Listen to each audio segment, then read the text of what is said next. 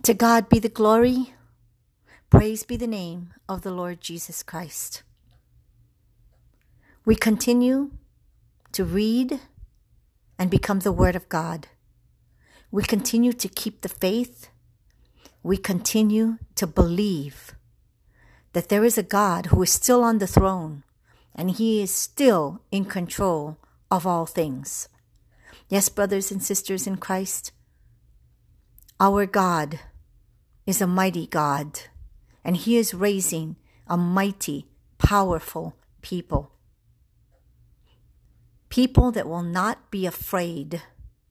People that have conquered fear and have taken on the faith to move mountains.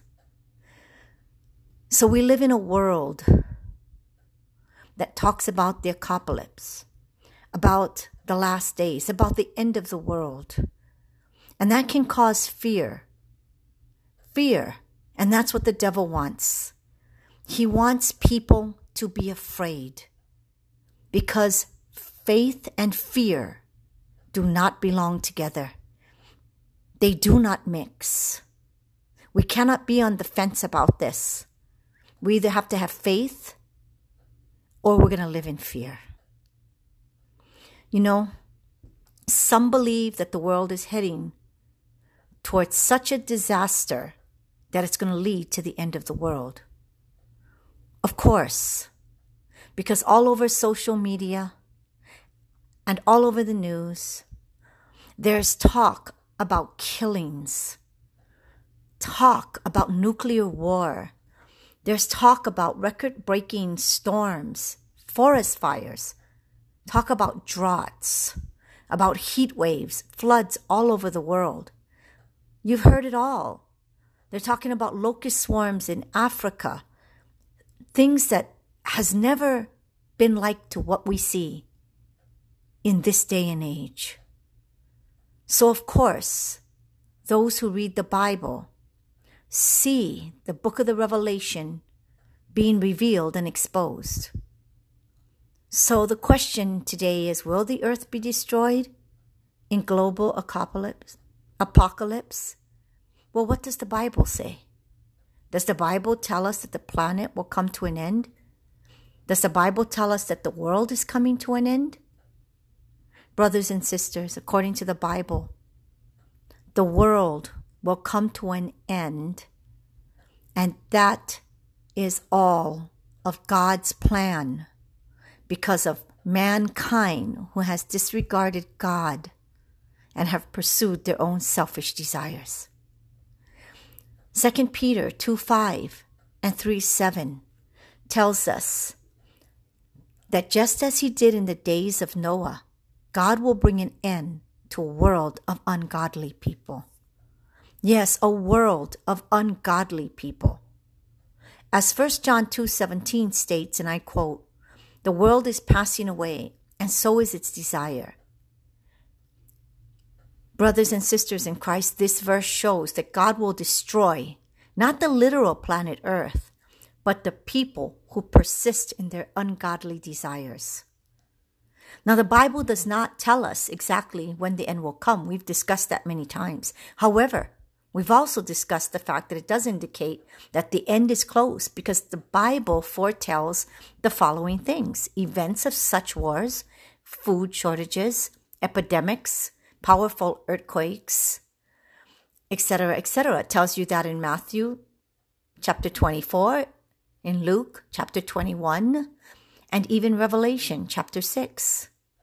It tells you that people in general will display extreme selfishness. For example, they would be lovers of money and very unthankful and without self-control. It tells us that in the book of 2 Timothy.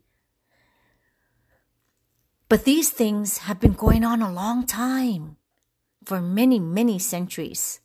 But how do we know that the end is very near? Because it is out of control. It has gotten worse, much worse than ever before.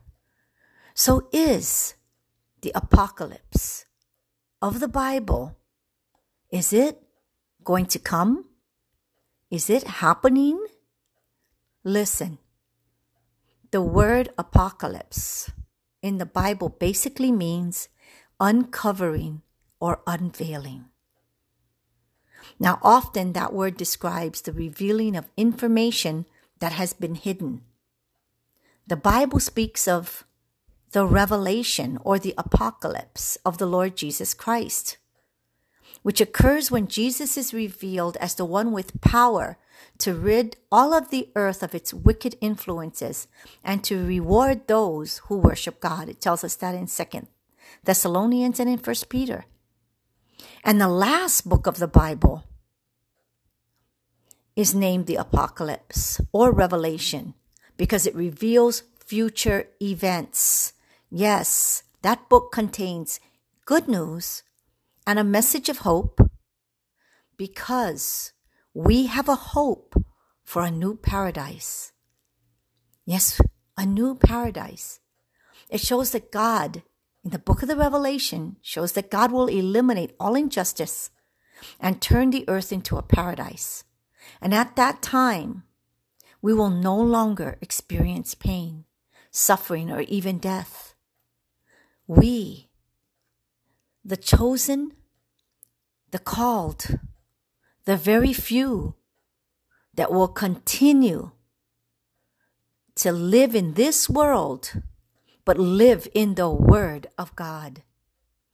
The simple reality is that we all live in a godless world. Of course, I don't mean that there isn't a God or that the true and living God is not active in our world. I mean that people are very wicked. There is no godliness. There's only evil in this world. The only good in this world are from the children of God.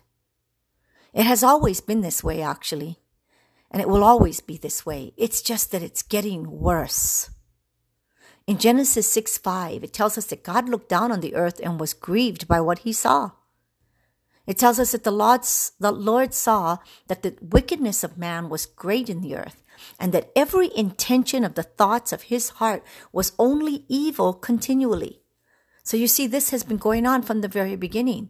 And that's why God brought the great flood upon the earth, because the wickedness of man, it says, was so great. And every intent, every desire, every thought was toward evil. Now, doesn't that sound like what's going on today? It does, doesn't it?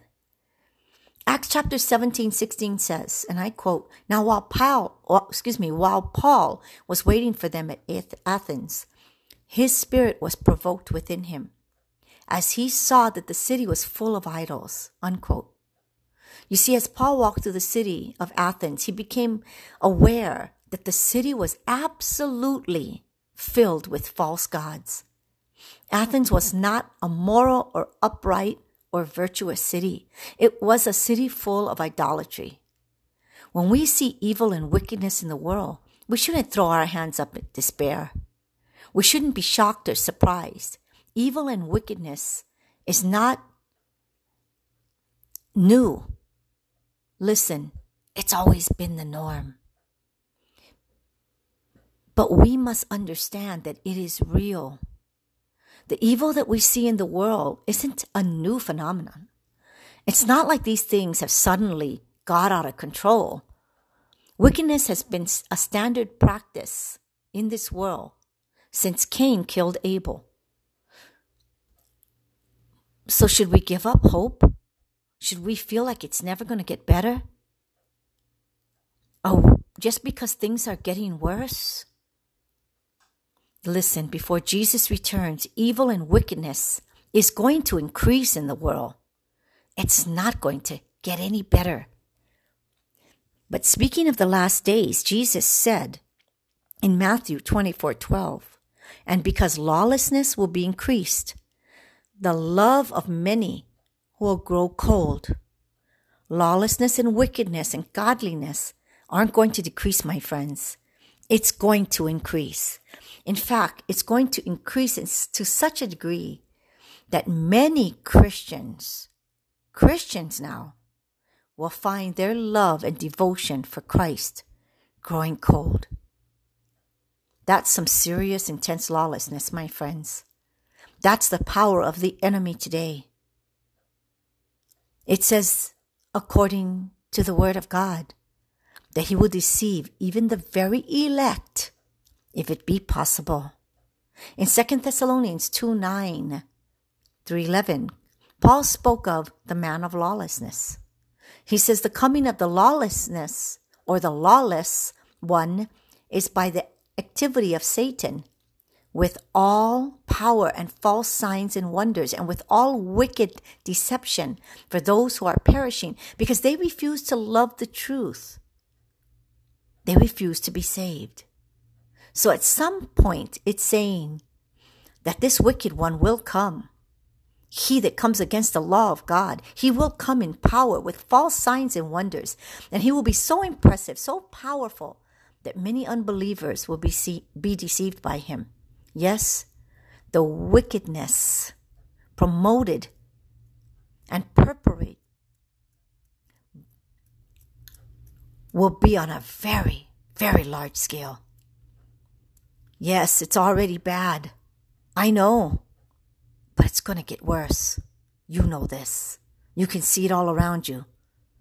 It's not getting worse by the year. It's getting worse by the day. But there is good news.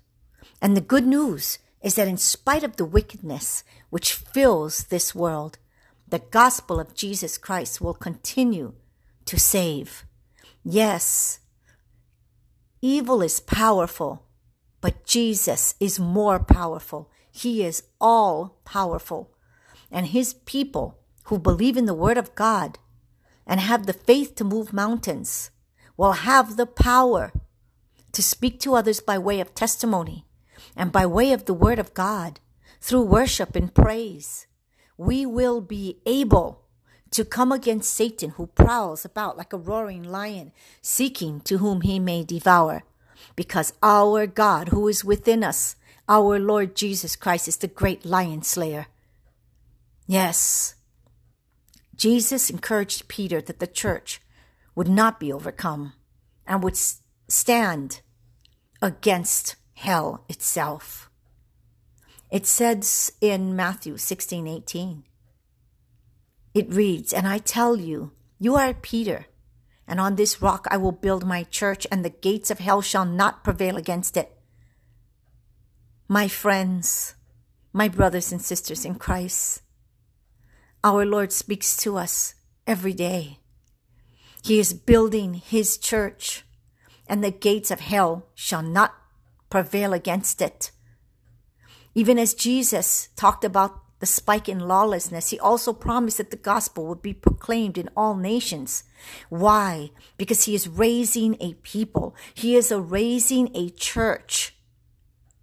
And that church will stand strong, and the gates of hell shall not be able to prevail against it. This kingdom of God will be preached and proclaimed throughout the world as a testimony to all nations. It tells you that in Matthew 24:14, and it says, "And then the end will come." Yes, this church will be exposed, and all of its people will be heard. The power of God will make a difference in the lives of those who have an ear to hear what the Spirit has to say. And when the evil one appears, Jesus will take care of him too. We cannot lose hope. Should we be concerned about increasing immorality in the schools and on television and in politics? Sure. We need to take a stand for righteousness. And of course, we should instruct our kids how to think biblically about the sin that they are most certainly going to encounter. But if we're constantly outraged, disgusted, discouraged, or panicked, then we haven't come to grips with what the Bible tells us, the description of his word. Then we aren't fully trusting in our coming, reigning, conquering King. Yes, it's bad. And yes, it's going to get worse. But the gospel, the good news, will continue to triumph. Jesus will remain on the throne, and Jesus will finally rid the world of his wickedness. Behold, he cometh with clouds, and every eye shall see him. Believe this, in all his glory, power, and righteousness, and we will reign with him forevermore. That's what we are hoping for. That's what we are holding fast to. So hold fast to that, and let no man take away your crown. Let nothing on earth, human or otherwise, lead you astray and away from your love for Christ and his word. Continue to fight the good fight of faith. Have immovable faith in this faithless world today. There are many evil things going on in the world. It is beyond what any of us could ever imagine. Much more than our mere human minds can comprehend. Much worse than the mass shootings that you're hearing about and all the other heinous events that have taken place and are being reported on the news and social media. Listen, the devil is out for our heart and our mind, not our lives. He is working overtime.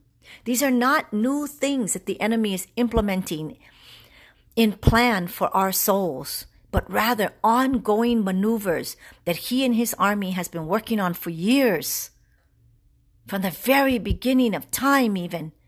Therefore, he and his army will arise with the fullness of all its power to deceive, to corrupt, and to destroy every Christian on earth if possible. But these demons will not prevail against God's elect, God's chosen. Remain faithful. Remain focused on your calling. Do not get distracted, because our Father is in the forefront of this battle. Know this, the battle has already been won. Jesus Christ paid the price for our victory. I want to close today with this message. I thought about Jesus and how he walked on the earth and all the pain and agony that he had to go through for our sake. And I thought about him on the cross when he said those last words, "It is finished. It is finished." And then I thought about this. And I want to ask you this question, the same question that I asked myself. But is it really finished? Is it really finished? Think about it. It's not finished, my friends. The price that Christ paid for on the cross was for you and I to make it to the finish line. It's not finished. We still have a battle that has to be won. His course was finished, but all that he began must be finished here on earth. Let us finish the work that he has set before us. Otherwise, all that he had to go through, all the way to that cross, the thorns, the nails, the ridicule, the mocking, the pain, the agony, all of it has gone in vain. Let it be finished. Let it truly be finished, my friends. If you love the Lord Jesus Christ, complete the course that he has set before us. Raise the one united church of God and finish the course, because the battle has already been won. And then on that great and notable day when we stand before him, he can say, "It is finished, my true and faithful servant." I say this in the Spirit of the Lord Jesus Christ, for thus saith the Lord. Amen and amen.